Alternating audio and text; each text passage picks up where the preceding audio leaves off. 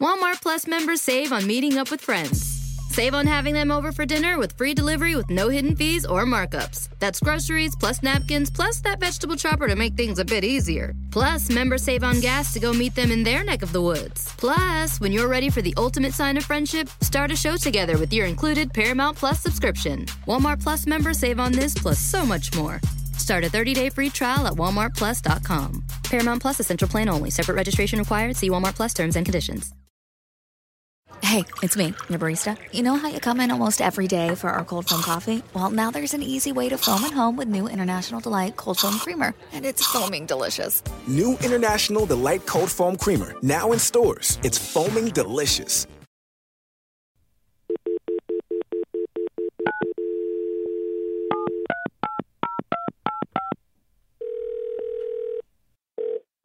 You've reached Rebecca's cell phone. Please leave a message after the... Please enter your password. And to listen to your messages, press 1. First voice message. Hi, guys. It's Kevin. I'm on the road right now. I'm in San Diego, phoning in to let you know that I could use your help. If you've been watching our Facebook or our Twitter feed, you're seeing that I'm going to be walking a mile in high-heel shoes. And this is all to raise money and awareness for the Crisis Center of Central New Hampshire. Now, I did this last year, wore the high-heel shoes. It was very uncomfortable. It was a little dangerous. But it really opened my eyes because, first of all, I never considered what it took to literally walk in that kind of footwear. And many guys don't. And also, I realized that a lot of men don't consider what fears and what peril women go through when they are confronted with the possibility of domestic or sexual violence. Guys, we very rarely do we consider whether we're going to be coming home to a violent partner or whether we're going to have to make a run in the middle of the night. And we rarely wonder, what are we going to do with our children when we do this? And, even women in healthy relationships that never have to worry about their partner being violent, these women still, on some level, have to size up this man on whether or not they're going to be in that situation in the future. And it's just something that, as guys, we just do not understand. It's foreign to us. It's like walking in high-heel shoes. So if you go to our website, crimewriterson.com, go to the blog, there's a link. And I've got a very modest goal. If you guys could just throw a couple of bucks in for my high-heel shoe walk, I would appreciate it. I will personally recognize on the next episode everybody who throws $1 or $5 at this event. I really appreciate it. Okay, that's my pitch. On with the show. End of message. You have pressed an incorrect key. To erase this message, press 7. Message erased. End of messages. Hey, it's Rebecca. A couple of quick notes about today's show. Our crime of the week may sound a little bit like we haven't been keeping up with the news over the weekend, but that's because we recorded this episode on Friday before certain developments unfolded. Also, there are a couple of random spoiler alerts in this show. Not like Toby's famous True Detective gaffe, but, just don't say I didn't warn you about those. Okay, enjoy the show.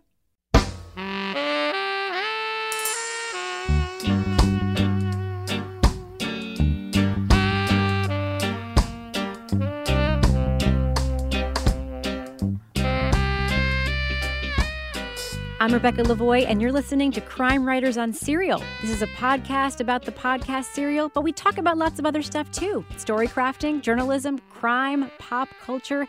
And this week, we'll also take a break from Serial Season 1. There's lots of stuff about the Adnan Syed case out there. We're going to talk a little bit about the upcoming Season 2. We'll also dissect even more podcasts. We'll talk about the surprise indie hit Limetown and take a much deeper dive into a show that's hitting a little too close to home for some of us. It's called Missing Maura Murray. So joining me now remotely from sunny San Diego, California, where he's away at a conference, is my true crime co-author and real-life husband, Kevin Flynn. Hello, Kevin. How are you? Rebecca, the weather is here. I wish the three of you were beautiful. Nice, really nice. Joining me also is, I'm not going to say anything contrarian today because I read his brilliant book, The Vaults, last week, and it was incredible. Brilliant noir crime novelist Toby Ball. Hello, Toby. Hi, good morning. I've got a bit of a head cold. I'm going to be a little slow today. Hey, that's all right. That's all right. Kevin's that way every day. And we didn't think she'd be able to join us today, but here she is. Thank goodness. Journalist, private investigator, and true crime author Laura Bricker. Hello, Laura. Good morning. You just can't get rid of me. I can't get rid of you, and we are all set up remotely thanks to our fantastic donors to this podcast. You can donate online if you'd like at crimewriterson.com. We were able to get some remote mics so that we can all connect when we can't be together. It's just really, really good news. So let's first talk about some big news this week. We had a couple of things happen in the world of Serial in terms of the production, not the Adnan Syed case. Number one, a little announcement came out this week that there's going to be a Fox television program based on season 1 of Serial. Kevin, I'm going to go to you because you are our sort of resident TV alum. What did you think when you heard this news, and what do you think it could be? You know, first of all, I'm going to say if anybody's going to glom onto Serial, it's going to be us and not Fox TV. What's interesting in the article is it wasn't clear to me whether or not they were going to be focusing on Serial's Adnan investigation. They're doing that, or they're going to follow along for seasons 2 and 3. But I mean, everybody wants a piece of the Serial franchise, obviously, and so I don't know if it's going to be. I don't know if it's how that's going to play out. I mean, do we want to watch it again on TV after we've lived it through the podcast? Or are they going to do something completely different? It wasn't clear. The only thing that it just struck me is that the Serial Twitter account hadn't done anything in about 2 months, and they said they just sent one tweet, which was a link to, I think, The Hollywood Reporter. And I guess that's how they're announcing it. I guess it's legit. It is legit. Toby, did you hear this news? And what did you think if you did? Yeah, I think I read something a little bit different where they made it sound like it was scripted, so it's not going to be sort of a documentary format, and that it was going to be sort of following a Sarah Koenig type character going from being sort of, relatively obscure to something becoming very famous because of this podcast. It sounded like it was actually the main part of the show was going to be about the actual sort of production of the podcast rather than the story that they're following. Yeah, that was the impression that I got too. And then I saw that the This American Life team were involved in the production. And this won't be the first TV show that Ira Glass is involved in. There was a Showtime series, This American Life, that was on for a brief period of time that was very, very good. It was not fictional. It was more documentary, but it was good. So, Laura, here's my question for you. Are we going to be able to get you to keep your cable TV, knowing that there's a Serial TV show that's going to be coming on? Well, I do have season 2 of Outlander coming up, so I think I'm going to have to keep it. I don't know about Serial, but I do need to see the Scottish guys in kilts. Good to know you have your priorities straight when it comes to your, exactly. your household TV habits. So the other big news that came out, and it's not clear, I think, completely if this was, I know that there are parts of it that are true. I don't think we know 100% sure what the timing is and how it's going to roll out, but we did get some news about what season 2 or a future season of Serial might be about, and that is the Bowe Bergdahl case. This is the case of a private first class Bowe Bergdahl who slipped away from his post in Afghanistan. He was captured by the Taliban less than 12 hours later, making life basically hell for 6 weeks for the platoon that was sent to search for him. He just had a hearing here in the U.S. There's some great reporting on that we'll post on our website, Crime Writers On. I'm interested to know, Laura, what do you think of this as a potential story for the Serial platform? I think it's really interesting. I think that going to something that is obviously very political, something that I see as more of kind of, having people on both sides of the issue that are going to have much more preconceived ideas going into this about what they think about this case and what they think about him. I'll be curious to see if she attracts a different type of listener this time, where this is a different type of case. And also if the people that were so fanatical about season 1 stick with season 2, having it be such a different type of case. What do you think, Toby? Laura took all my talking points. Sorry, I was so distracted. My cat just carried a dead mouse in front of me, so. Oh, crime of the week. Oh, my God. Crime of the day. Dead mouse. Goodness. All right. Yeah, I mean, I think it's kind of a brave choice in that I think a lot of people already have, like Laura was saying, pretty strong opinions about it.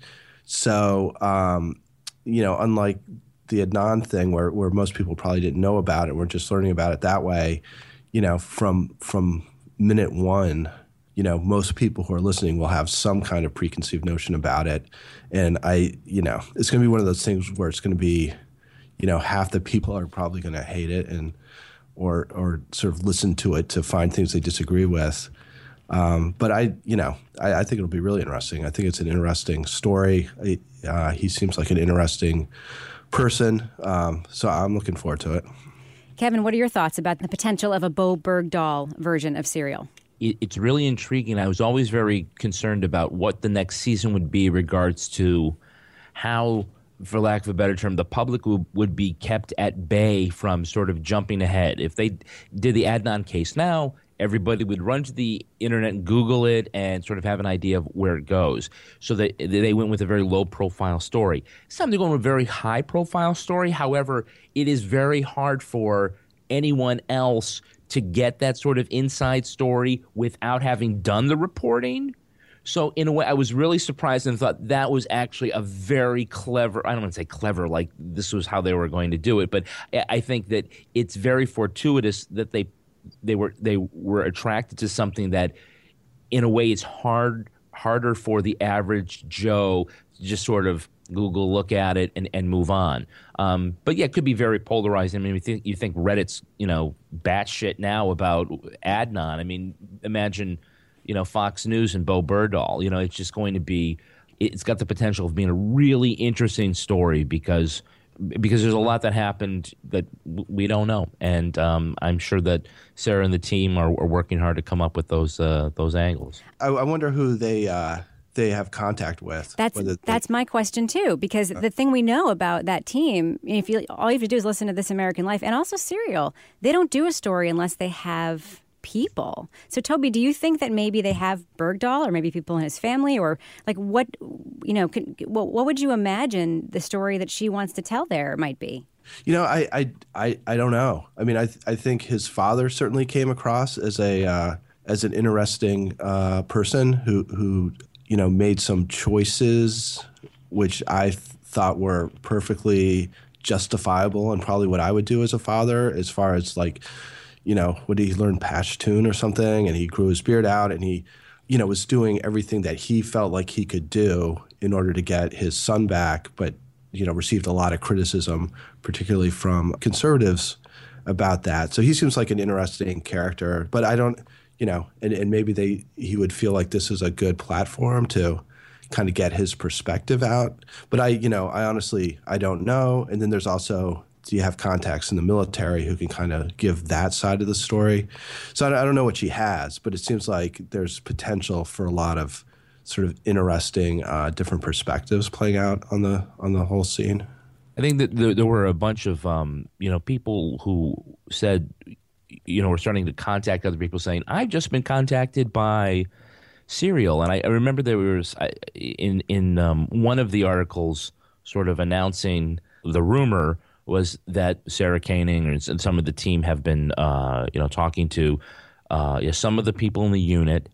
And, there's this investigation. We know that there was this, this is, for lack of a better term, a commission that was put together to investigate what happened. And there was, so much more that came up about this possibly being a protest against the chain of leadership in Bergdahl's unit versus him just going AWOL. I think that we're going to start to see that's sort of the legacy of Serial, is that as soon as somebody calls and it's Sarah or Dana or somebody like that the idea that, oh my God, Serial is going to be doing this story, people start passing that around pretty quick. Well, one of the things that I think, Kevin, you just mentioned that really struck me listening to some of the testimony at the hearings, and Wade Goodwin is the NPR reporter who covered that Bo Bergdahl hearing, and I can't say enough how much I recommend not just reading the stories that he did, but also listening to them, because he does really add some inflection to what was happening in the courtroom, and he is just an outstanding reporter.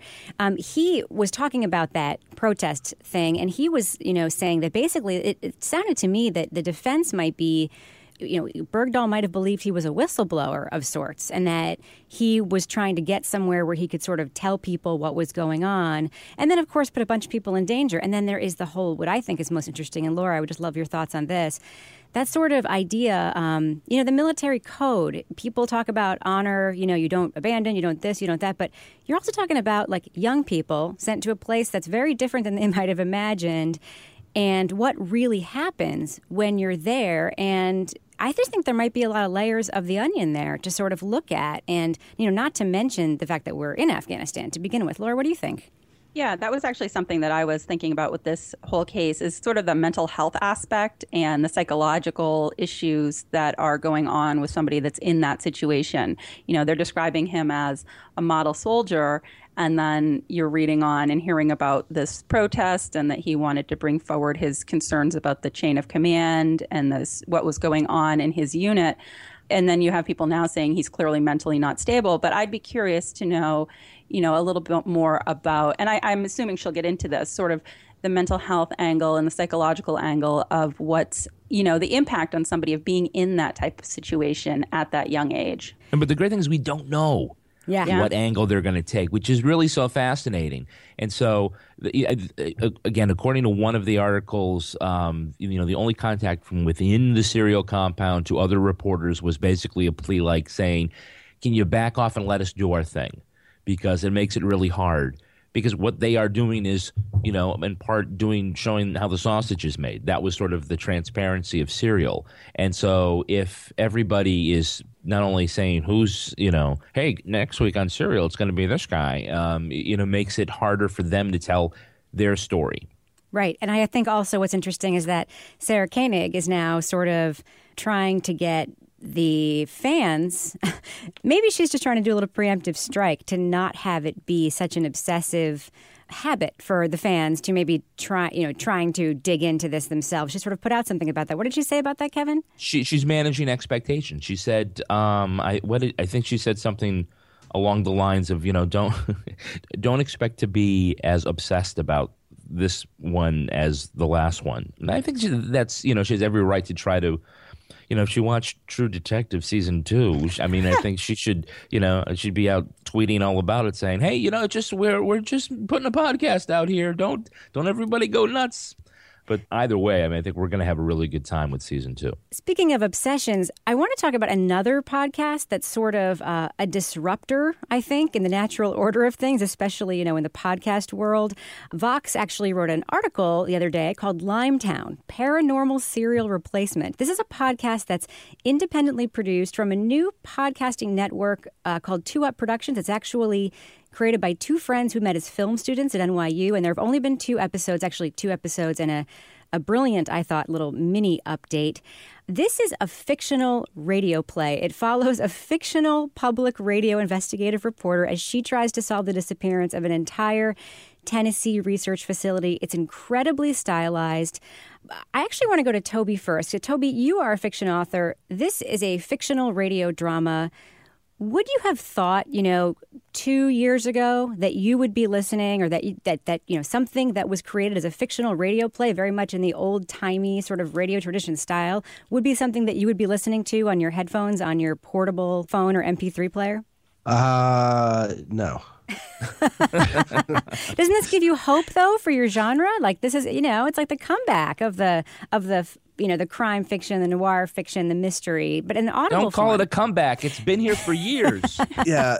I don't know. I don't even know how many people are listening to it. I've listened to everything they put out so far, and I've got kind of mixed feelings about it. To be honest, I think the concept is really good, and I think the story is pretty interesting.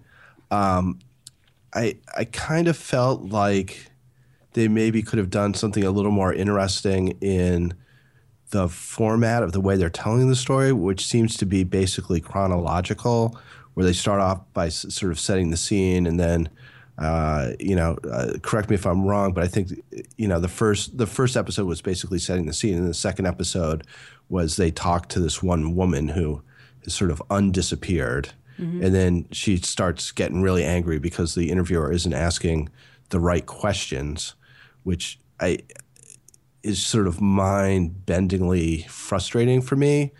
Because the dialogue was stupid, is what you're saying. Yeah, well, it's just like, if you're going to set up an interview with somebody, it's your first interview since you disappeared, and the person starts asking you questions, and you're like, those are the wrong questions. It's like, well, stop being a jerk. Tell me what I'm supposed to ask you.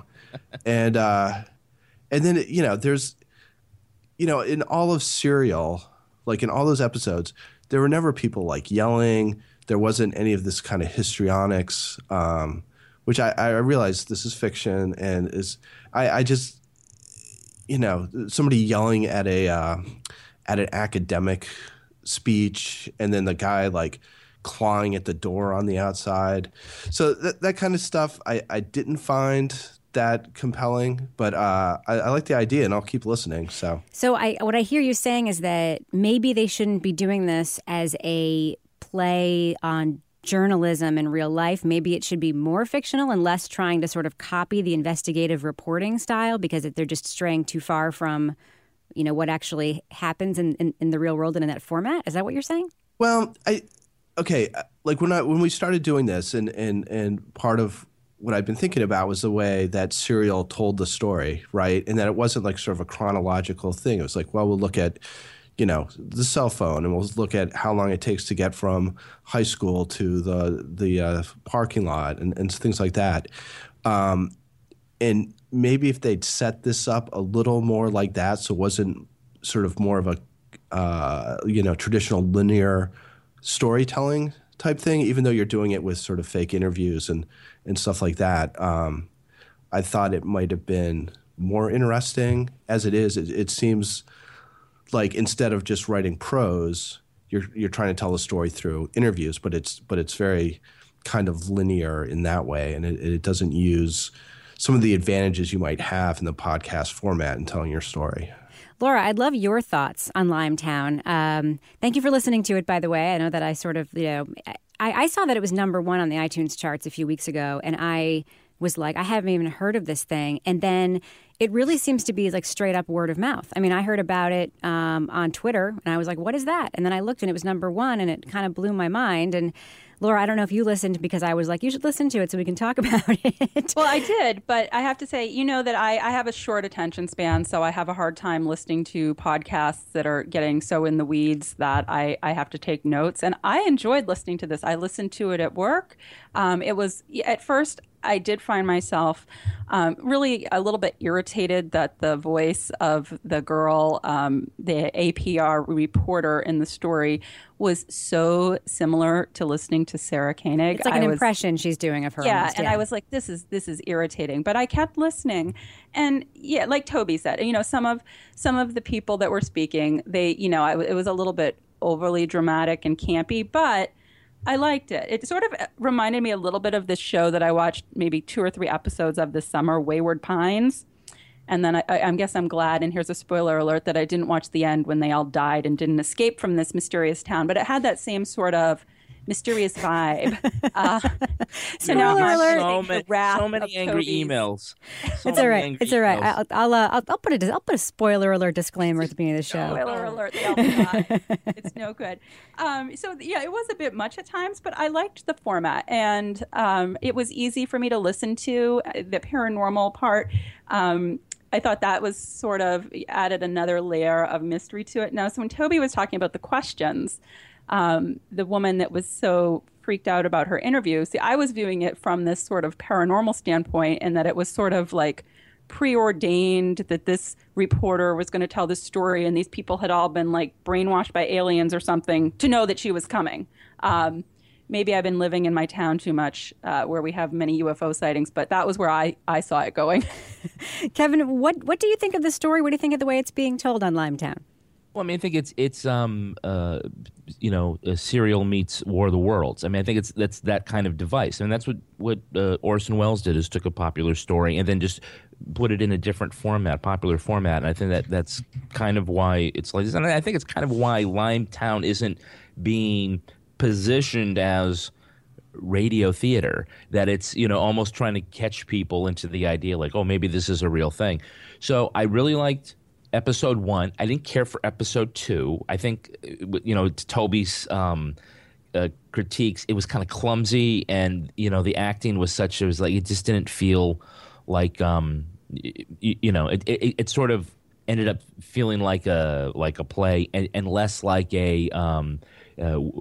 we're doing a tour de force of radio podcast journalism. So the idea, it's very deliberately supposed to be a Sarah Koenig type figure. And even though it has, in some cases, my critique of this, surprisingly, is that it has almost too much polish to be a real piece of radio journalism, which I think would add to some of the credibility of the storytelling. I mean, I don't know if the rest of you guys know this, but many years ago when I was in radio, I started a radio theater group, and it was a bunch of people from different radio stations, and we would perform live. And when you've done radio interviews and you've listened to radio tape, you hear these noises. This is people handling the microphones, and it's that rough edge. And you hear that on our show all the time. You hear that on our show all the time, right? And then the perfect sound effect of, people walking. It's like nobody has carpet in Limetown. It's, I think there's some of these things here that could be, maybe less stylized. I think if they made it sound a little rougher, it would sound more like a real radio investigation. But I think that, I'm going to keep listening to it. I don't think episode 2 is executed really well, but I see they've got a story. It's, the Dharma Initiative, I guess. Yeah, it's sort of the Dharma Initiative. It also reminds me of a lot of Stephen King stories, this sort of intrepid central figure who's a writer/reporter who was always supposed to be there doing this thing, who has a loose connection with it, who, you know what I mean? It's sort of like that. I think it's going to go somewhere clearly either paranormal or psychic, or, it's going to have, that at its core. It's very clear we're not solving a conventional mystery where people got on a plane and went somewhere. I mean, that's how it feels to me. Yeah, and I think maybe if they tried doing this 3 years ago before Serial, they would have had a different storytelling device. But they certainly have said, okay, well, this, episode after episode, and we'll frame it like it's an investigation, and that way we can get into all these other things. And people like that. Right. I think that's probably what they did. Well, I'd like to talk about another podcast that some of us have been listening to, and all or in part. This is the podcast Missing Maura Murray. A note for those of you out there who haven't heard it, if you don't want to be spoiled, you may want to skip ahead a little bit, but I think this is going to be a fun conversation, even if you've never heard Missing Maura Murray. So before we actually talk about it, let's take a quick listen to a conversation I just had with the guys behind it.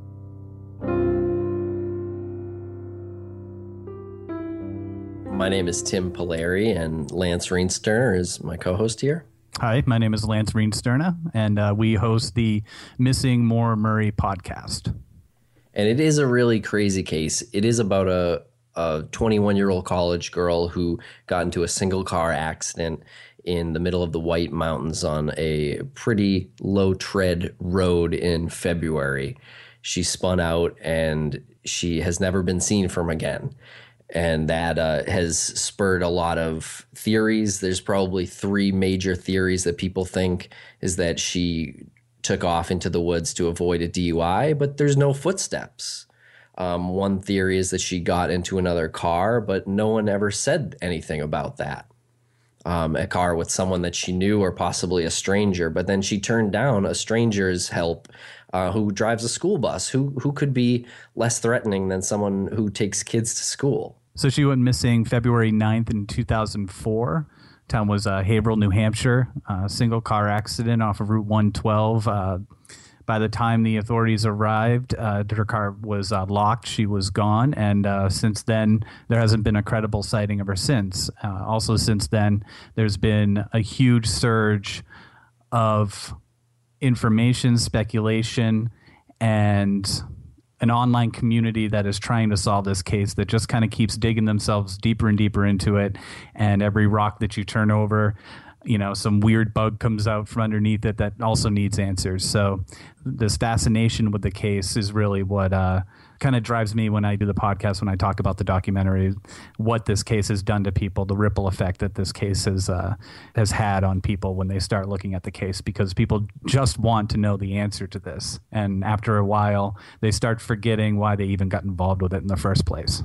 Would you say that you guys have been caught up in that ripple effect? Have you become Maura Murray case pursuers yourselves? Yeah, I'm not as bad as I was about a year ago or 2 years ago. But when I first watched the videos that Alden made, yeah, I was done. I was in the rabbit hole like instantly. I was locked on it. Like you say you're not as deep as you were then, but now you're doing a podcast about it. Yeah, now there's a podcast and a documentary, but I feel like I have a much clearer head about the whole thing. My understanding of with the documentary that you guys are making is that it's about that, right? It's about the pursuit of the people's pursuit of answers on this case. Is that right? Yeah, that was really what the main theme was. Of course, there's other themes that go along with it, and we focus on certain characters like James Renner and now Clint, and then there's some people locally. But that was what was really fascinating to me in the beginning, and that's a major theme of the documentary: is what is it about this case that just keeps like locking you in? And it's once you start unpeeling all of the layers to this, you see some like the rag in the tailpipe. By the time it gets to certain people's ears, it turns into Fred had told the cops, hey, if you find the rag in the tailpipe, and it turns out like that may or may not have been true. And so maybe that's what keeps drawing people to it. But there's also a certain group of people that get drawn to this, and it's a platform for them to be really vicious to the people that are looking into the case. Yeah, it is interesting too, because there's I think a huge difference between this case. I mean, the reason I think, and one of the things you said in the first episode is that like this is pre-social media, this case, right? Right on the brink, yeah. Right. So there's a lot that there is to speculate on. There aren't 100 photos from Facebook from that party that she went to that night, And I think that the big difference between this case that I see and like the serial case, which people are also really obsessed with and like in a lot of degrees, like an unhealthy way, I think. Yeah. Especially, I think online, I think that people have really become, and I just don't understand why. I mean, I think to think it's a bad trial is one thing. I think to suspect that Adnan is guilty or innocent is another thing, but to sort of be attacking people who care one way or the other is a whole new thing. I think that what's different about that case, though, is that somebody is in prison. And there could potentially be an outcome that either assures the right person is in prison or exonerates somebody who didn't do it. You know what I mean? Yeah, so people's emotions are, going to be worked up a little bit more. Yeah. And so what to you, I'm just curious, like what is the outcome? People who are obsessed with the case, who've made like a hobby of it, like Clint, who seems like a completely cool, reasonable, normal guy who's had like an entire career before this. What is the outcome that would be satisfying to Clint, you think? I think it's murder. I think so too. So to like find a bad guy and get that bad guy locked up? Exactly. Yeah, find her body and to find out how this person abducted her in those 7 minutes. Okay. So if Maura Murray's body is found and it's really clear that, she was intoxicated, she was running through the woods, she just sat by a tree and froze to death, and she hasn't been found because of whatever reason until now. Will it stop, or will there still be the pursuit of something, you think? I think there still will be the pursuit of something, because I also think the conspiracy angle is pretty interesting to people. I think if there was a murder, I think it is interesting for people to believe that there is some kind of conspiracy going on in the New Hampshire State Police and a cover-up or something like that. Or not even a murder, if there was even a body found. Even if a legit source came out and said this is clearly suicide, there would still be those people out there who are so like entrenched in their own theory, in their own conspiracy, that it had to be somebody somewhere who did this. There'd be a resurgence of truthers. So are you guys, and this is the thing that I really wanted to ask you, because I think that your podcast, I think that you set up the mission very clearly in the beginning, and then it's kind of gone in a bunch of directions. And you've said, like, it's just interesting to look at this angle. Are you guys looking at that, still just the fascination and why the fascination? Or are you looking to advance the case and learn something? Like, what are you thinking? Like, when you guys talk about it amongst yourselves and you're not recording your show, like, what are you thinking that you want to have happen or that you hope will happen? Do you have sort of an aspiration for this? We still keep with the theme of that, that major theme of the being fascinated by the people who are involved in the community that's trying to find the truth. And in an upcoming episode, we're going to go back and kind of reset everything and get some emails out there. We're going to read some emails. We're going to play some of the messages that were left. So kind of focus back in on the people who are involved in this case.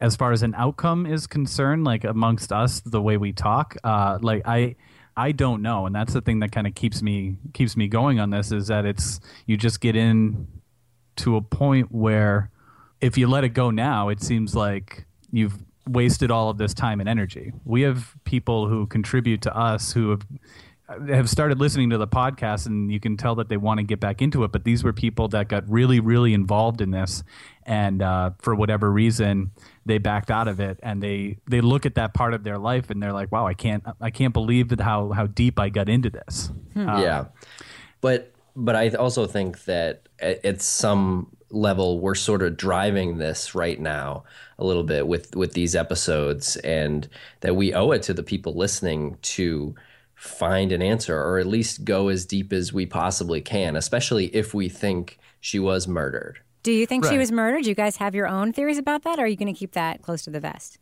Honestly, like what we really talk about after pretty much each episode is that we go in thinking one thing, and then, James Renner will say something or Clint will say something where I'm like, oh, that makes total sense. So I come back from it and I have a completely different, I try to like work out the scenario in my head. Okay, well, how did that happen? And all of these other little factors, like the red truck and then the rusty knife and all of that, see how that can either be coincidence or does that fit into this person's theory. And honestly, like I go in and out every single time I talk to somebody about this. That's not a cop-out answer. I feel the same way. My opinion changes every episode. I mean, originally, my strongest feeling, when I first got into this case, was that she ran off. She was driving, someone was following her, and the accident was staged. But since we've been doing this documentary and the podcast, just getting down to those real early details of the case, yeah, now I'm getting good information, and it's not just me trying to connect dots, as like amateur detective guy.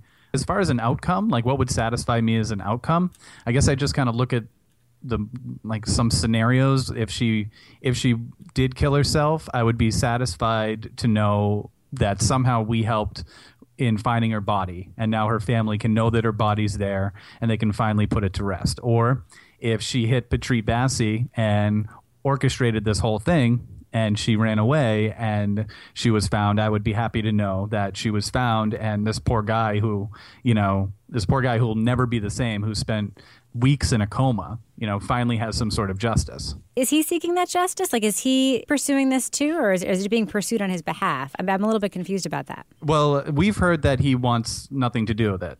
We've heard that he doesn't remember the night. He's, perfectly happy in his life.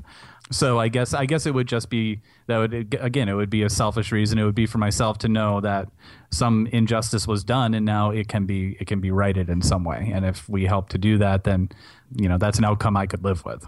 It's appealing to me, like how open you are. On the one hand, it's appealing. On the other hand, I'm sort of like worried about you guys because you're very open about, hey, let's just look at this, because I heard that you're like doing a paranormal episode. You're like, why not? Let's just talk to people who think this. And I understand, like, in the spirit of, looking at all angles, I know that you probably got a lot of flack for the psychic episode, I'm guessing. Yeah. It was mixed, yeah. But as a radio, I'll tell you, it was good radio. Like, it was interesting to me to hear how she did her work. And, I'm kind of a person, like, I would love to believe that, like, there are psychics.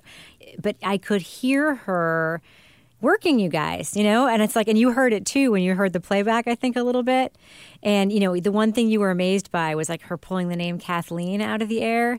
And I'm just thinking, as I'm driving my car, like, this is an Irish family from Massachusetts, and there's a sister named Maura. There's a very good chance that she knows somebody named Kathleen. Like, I don't know an Irish family that doesn't have at least one or two Kathleens in it. Oh, yeah. I mean, I think in the beginning of that episode, like, I think what psychics do, if you're a good psychic, you know, you have this incredible intuition, you know, and you read people. And as far as her playing us, I'm sure, you know, if she did, then she did. You know, she reeled me, and I'm I'm a skeptic when it comes to that. And second you're like sitting down with her, there's no question in your head like, oh, this woman's legit. Yeah. But you know, but she knows how to do it. She does know how to do it. And I don't know if she's legit or not. I'm not going to like say she's not. But, you know, if I go into it thinking she's not, like, she's really good at her job. I mean, she's obviously been doing it for a long time, you know. Exactly. Yeah. And it was really good radio. You could hear, like, it sounded like she had like a lot of bracelets on. You could hear them, like, she sounded like a psychic would sound when she was like, oh, he loved her to death, or whatever she said about. It was fascinating. But I do worry about you guys a little bit, because I worry about you seem sometimes really responsive and sensitive to online commentary about what you're doing. And I wonder why you worry about that when you're doing what you're doing. I'm wondering if you'll ever get settled into a point where you just like own what you're doing and ignore those guys on Reddit if they're saying something horrible about you, or if you feel like you have to respond. Like, is it changing the narrative of what you plan to do when people really pile on you online and give you a lot of flack about what you're doing? I know when I read those things and respond to it, it goes back to the theme of the documentary and about the people who are obsessed with the case. I kind of do it to, I don't know if I should even say this. I kind of do it to, there are certain individuals out there that we want to talk to who have been a part of this whole thing, of the whole like internet, obsession with this case. And I just want to make sure that they're listening, and we want to talk to them. And I want them to know, like, oh, those guys are reading Reddit. Those guys are reading the comments. So I know for me, like, I like doing that just to see if we can draw some of those people out to actually get the interview with them. I think I do get a little defensive at times when we get criticism about certain things that we do. And I'm sure we're going to get a lot for this paranormal episode too. But as I said to Lance earlier today, it's anyone who's followed us to this point, I don't think they're going to bail on us if we do a paranormal episode. I think we're only going to gain listeners, you know, people who are really into that stuff, you know, the coast to coast audience. So, Tim, I'm curious, of all the theories that are out there about what happened in this case, to you, what is the most like out there one? As far as paranormal? As far as sure. Go ahead. Okay. Don't say spontaneous combustion. That's exactly what I was going to say. Spontaneous human combustion. I know it sounds completely insane, but in my research into it, everyone that has combusted and there's this video of a guy who talks about his account of him and his friend were sitting on a couch and they were excited. They were going to a fishing competition. They were so excited. They were drinking beers, and this one guy just lit on fire. And the doctor said it was from the inside. And in all the cases of spontaneous human combustion that I could find, everything has to do with someone being so excited and so energetic. And I just wonder that if someone was trying so desperately to get away, to disappear, and then this, accident happens, and they throw their hands up and the energy would just go even further and beyond. Why else would someone spontaneously human combust? Lance, is he for real right now?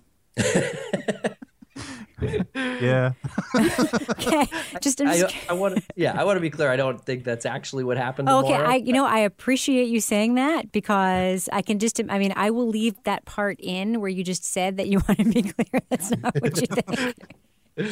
Yeah. No, people were looking for more of that night. I don't think anyone was looking for ashes on the ground. Oh my God.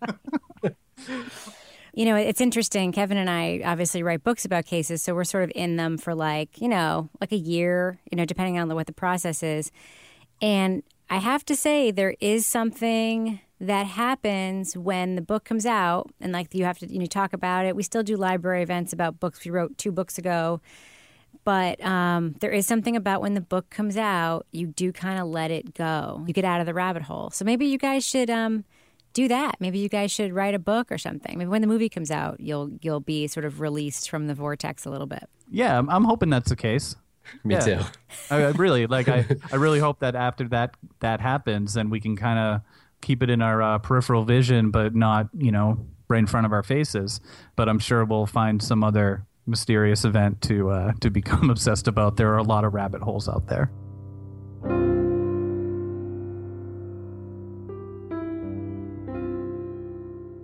So I've put some links to more about the Maura Murray case and the Missing Maura Murray podcast on our website, crimewriterson.com.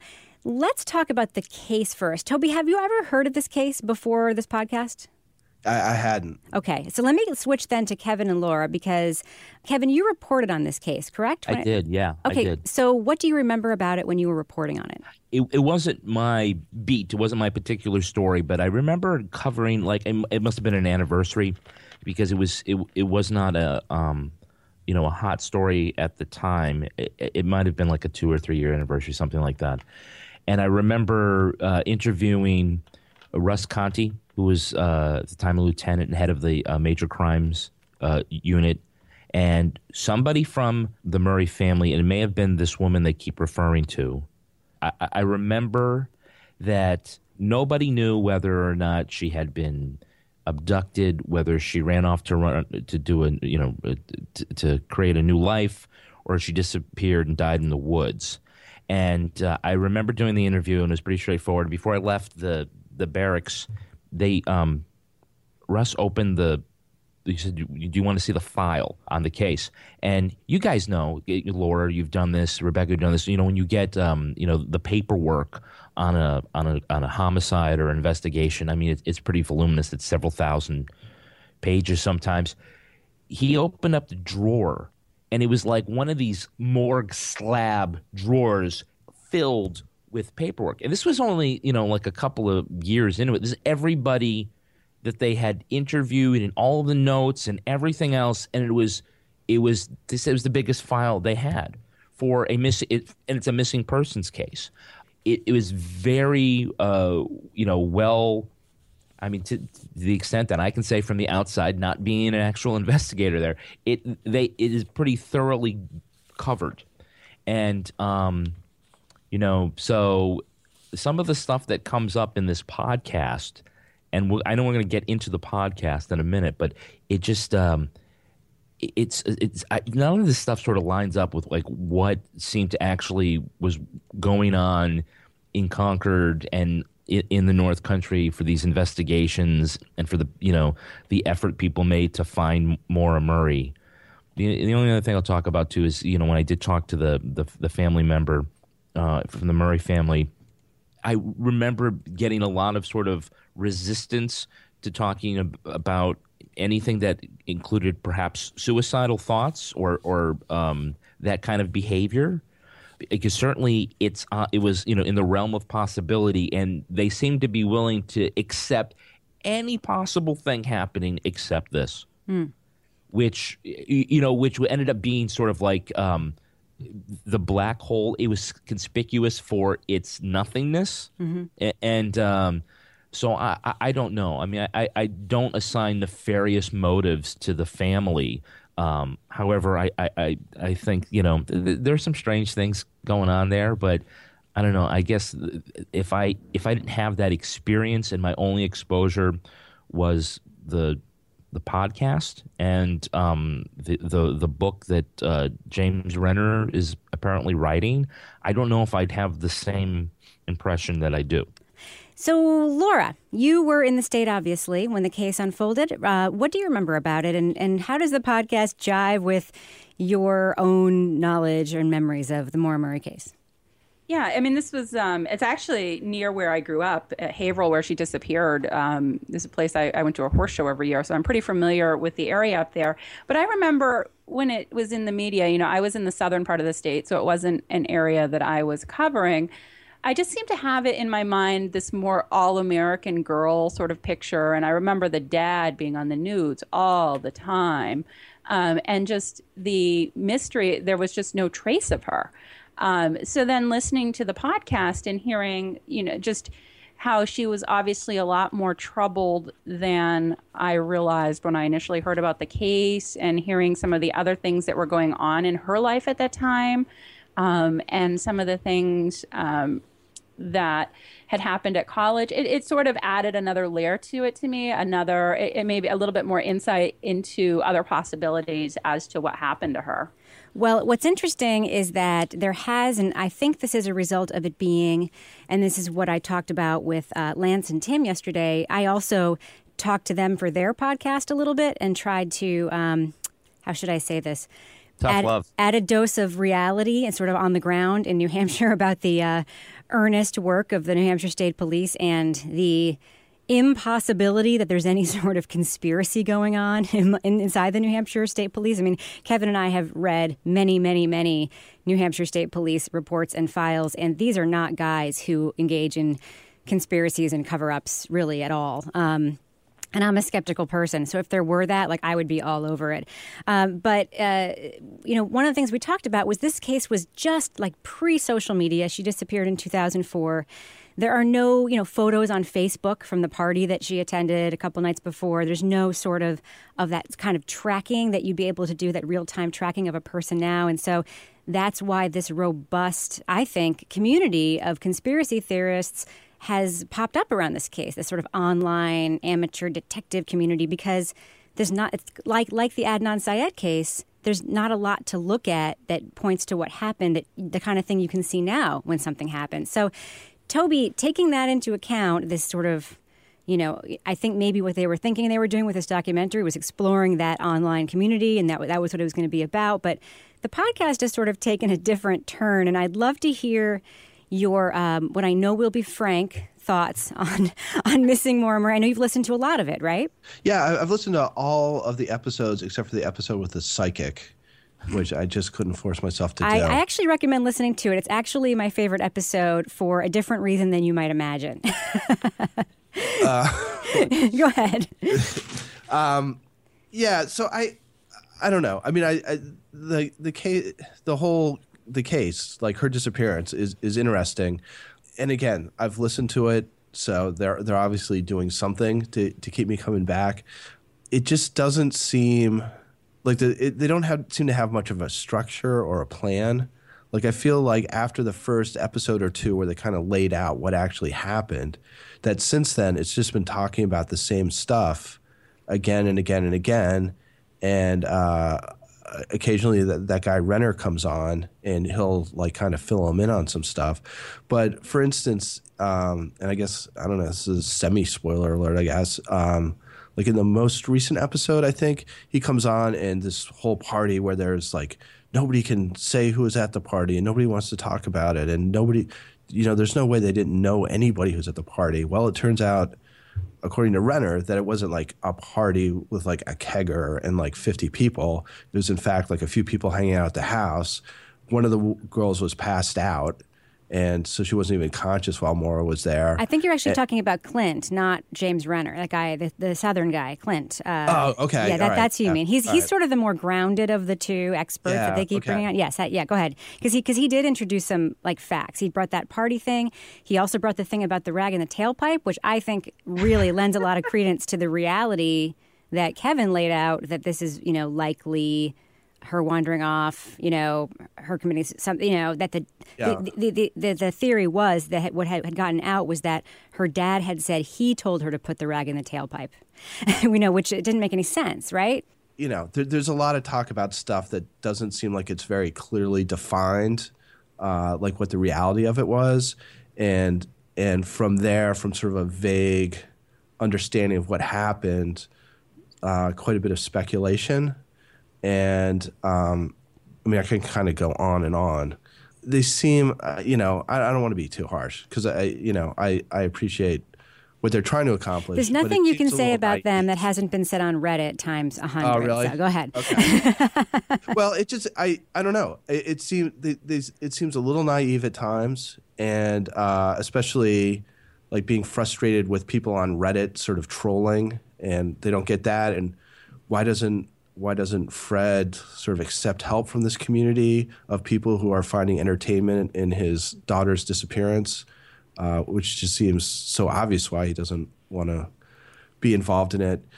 And, I think it also points out how much work goes into doing these things right. I don't feel like they're really, discovering anything new themselves. It seems like they have this podcast so they can talk about it a lot, and they have a couple people who are like doing some investigating. But for Serial, I mean, that was a months and months before it even launched, and then you have like a whole team of people working all the time on that story to turn up new things. And at least my impression is that these guys spend some time, but then they just show up, like turn on the mics and just kind of chat about it without any real plan of where they're going. I think they really want, like Serial, I think they're trying to reverse engineer this. I think they want the podcast to be really popular so people start feeding them information that they don't have. Because I don't think there is – I think that these are two guys who are trying to do a documentary, and I think they've reached the point when they realize there's no there, and they don't know what to do with what they have. And because there's no answer to the story, and everything, Toby, is speculation. You're right. I mean, it's like everything that you could talk about. She ordered pizza. Well, did she want the pizza? Did she want to give the pizza away? Everything is just that. And then everything has, this cloud over it of suspicion that there were the motivations of everybody's horrible, and then maybe this could happen. And now she, they didn't declare her dead, so that indicates that this is a whole big deal, and that this other thing happened. And it's just, I haven't listened to Clint yet, and I do want to listen to his take on it before I pass judgment. But the other stuff is just like, they're just chasing shadows here, and it's like I cannot, Rebecca, that the book that Renner is writing. Can you imagine being the editor and the legal department? No. I just page 1, Fred's a liar. Really? How do you know? We got a lot of vetting to do on this book. I just cannot imagine what that's going to be like. Right.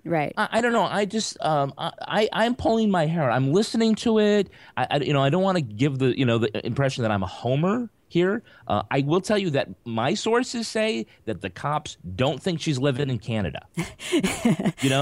that some college age girl who wasn't smart enough to get away with buying subs with somebody else's credit card just started a whole new life as a secret agent in Monaco.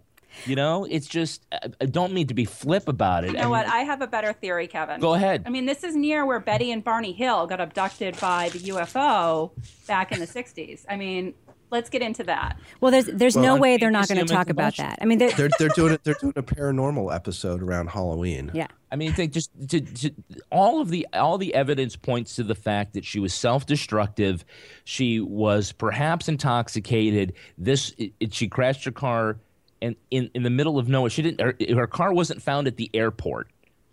She crashed her car, and it's very likely she perished in the woods because she meant to, or she was hiding, or something like that. And the problem is that they just have never been able to find the body. And I believe that if you talk to investigators and they could tell you candidly, which they cannot, they would say they believe it's this, but they cannot prove it because they cannot close the case without the body. Kevin, I think that what you're saying is absolutely probably what happened. I mean, the psychologist they had on a couple weeks ago tried to bring some of that grounded, background sort of in, with like, this is a very common profile for young women to have, young women under stress, yada, yada. And then, Fred Murray, in all likelihood, knows that this is what happened. And the idea that there are sort of hobbyist investigators out there, is one thing. And I think that, what I said to the guys last night is, in Serial, there's somebody who may or may not have been wrongly convicted for this crime. So you can make an argument that it is worth poking into, worth making a podcast out of, worth being entertained by in a way, and worth, this hobbyist investigative thing, because they are trying to get to a truth that could lead to an outcome. But let's just take the most likely scenario that she either died in the woods and unfroze, sat down somewhere, died of hypothermia, or committed suicide. It's not uncommon for bodies to not be found. It really isn't, especially in New Hampshire. is it okay that all this is still continuing? Does it feel weird? I mean, Toby, I'd love your thoughts on this. Yeah, I think it's a little strange, and I think from the family standpoint, it probably gets in the way of, getting on with their lives. Mm-hmm.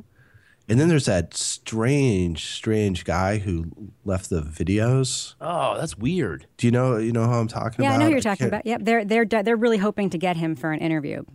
They actually told me that in the tape. Oh my God, I'm sick to my stomach. Yeah, I mean that seems like the exact wrong thing to do, is to give that guy a platform.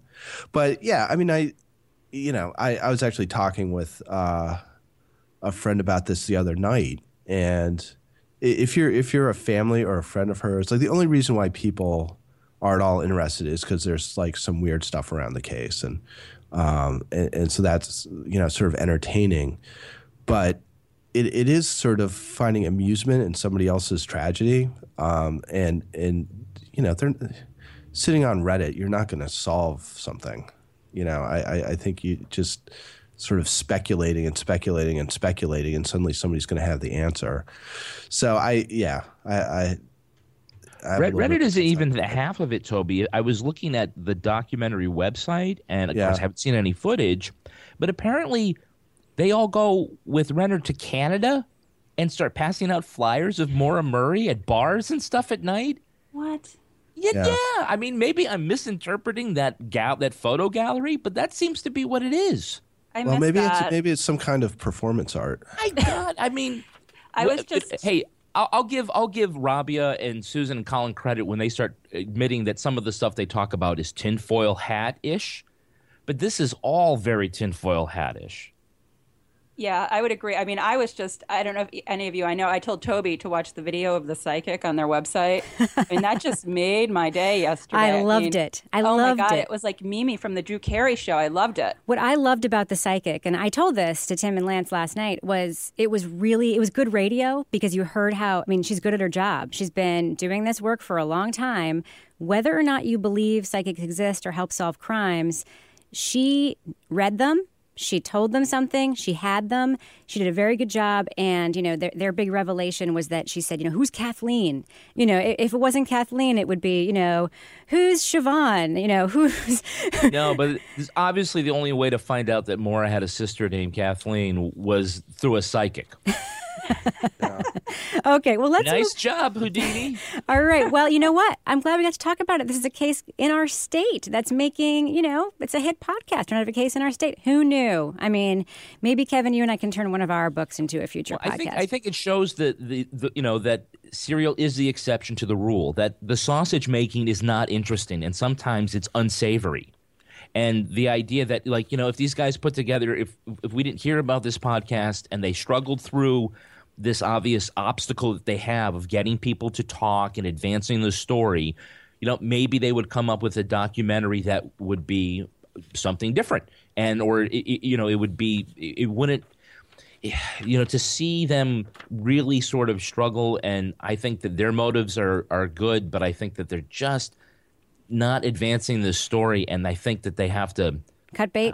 I was going to say that, but, they put a lot of work into it, and it's hard. As artists, look, the four of us have been there. Sometimes, when they say slay your darlings, it's hard to say maybe this isn't the best project. But then the book comes out and you get to move on. And that's what I told them last night. I said, maybe you guys should just write a book so you can move on, because it does come out eventually, and then the final edit's done and you can't dig in anymore.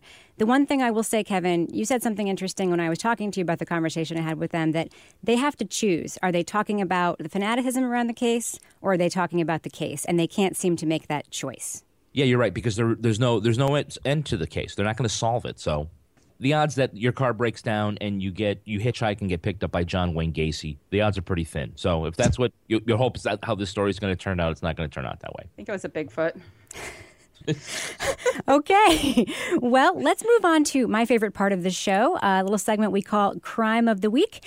And this week we're talking about a little something different, something I like to call Popegate.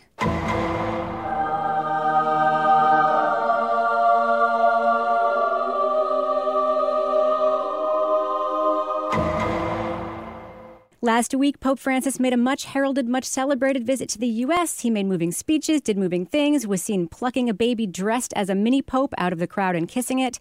And then, after his visit concludes, we hear the Pope had a secret meeting with Kim Davis, that Kentucky clerk who refused to issue and then to sign same-sex marriage licenses in the name of what she calls religious freedom. Now, the reason I'm saying this is a crime of the week is because Kim Davis did, in fact, break the law. But the bigger question is, what about the Pope? What about the Vatican's role? There is some controversy now about whether or not the Pope really knew about Kim Davis or whether he was tricked into meeting Kim Davis. Who knows? You each have... I'm sorry, guys, I know this is a big topic. 30 seconds or less to give me your thoughts on Popegate. Laura, I'm going to go to you first. What do you think about Popegate? Well, like I said, I love the baby in the Pope suit. I love the Pope's little car. I love how he kissed the sick boy on his way to the airport. I found it odd that he's struggled, or not struggled, but he's really been somebody who's been open and tried to include people and not... And this is something that's a very polarizing issue, and his entire trip here to the U.S. was characterized by being not political, and I found it odd that this issue came up after he left. It didn't jive. Toby, thoughts on Popegate? Can you keep it to 30 seconds? No. Give it a try. I'll give it a try. One is, it sounds like it was one of those things where he was meeting with a whole bunch of people, like one after another, and she was one of them. The second thing is, I think... the Pope is branded as being really liberal, and I think as comparison to, Benedict and John Paul II.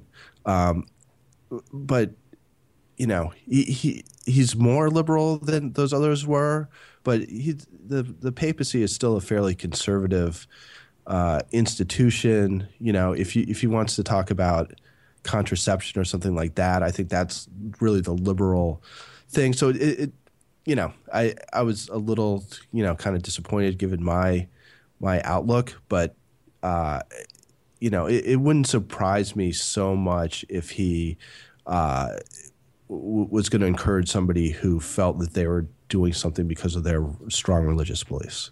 Okay, so now I'm going to turn to the resident Catholic in my life. Kevin, Popegate, go.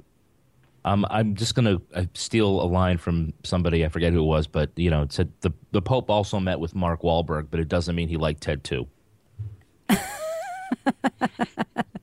So you think the Pope was, tricked? Or what do you think? I think obviously it wasn't arranged by the Vatican. It was arranged by the nuncio in Washington. And you can tell basically by the way the Vatican press office had to not deny – they didn't confirm, they did not deny – the meeting. It was, Toby's right. There was a bunch of people that came through, and she happened to be one of them, and it wasn't picked by the Pope. It was picked by the conservative nuncio who was, appointed by the previous Pope. And, would tend to be part of the status quo. So, no, I'm not surprised. If the Pope really wanted to make a big statement about Kim Davis, he would have done it in public. Maybe kissed her like that baby in the Pope outfit. She came dressed like the Pope. I'm sure he would. Kevin, what is your Twitter handle? It's at Kevin P. Flynn. Laura, what is your Twitter handle? At Laura Bricker. Toby, you? At TobyBallNH. I'm at Reb Lavoie. We will end it there. You can also find us on Twitter at Crime Writers On. Please leave a review for this podcast on iTunes. And if you like what you hear and want to hear more, support this production by making a small donation at our website, crimewriterson.com. I'm Rebecca Lavoie, and for all the crime writers, it's great to be back. Thank you for listening. We will catch you soon. Okay, you ready? Oh, shit. Yeah. Here it comes. Okay, I'm ready. Let's all go to court. Let's go make some law now. Yeah. Some law. Ow. I say we go to court. Yes, let's go to court. We're a bunch of assholes who take up a whole hallway with our conversation. Hey, you lawyer guys, you don't know me and Johnny are watching you while we're high. That was fucking magic. That felt smooth. That felt really smooth. So in the pocket. Walmart Plus members save on meeting up with friends. Save on having them over for dinner with free delivery with no hidden fees or markups. That's groceries plus napkins plus that vegetable chopper to make things a bit easier. Plus, members save on gas to go meet them in their neck of the woods. Plus, when you're ready for the ultimate sign of friendship, start a show together with your included Paramount Plus subscription. Walmart Plus members save on this plus so much more. Start a 30-day free trial at walmartplus.com. Paramount Plus Essential Plan only. Separate registration required. See Walmart Plus terms and conditions.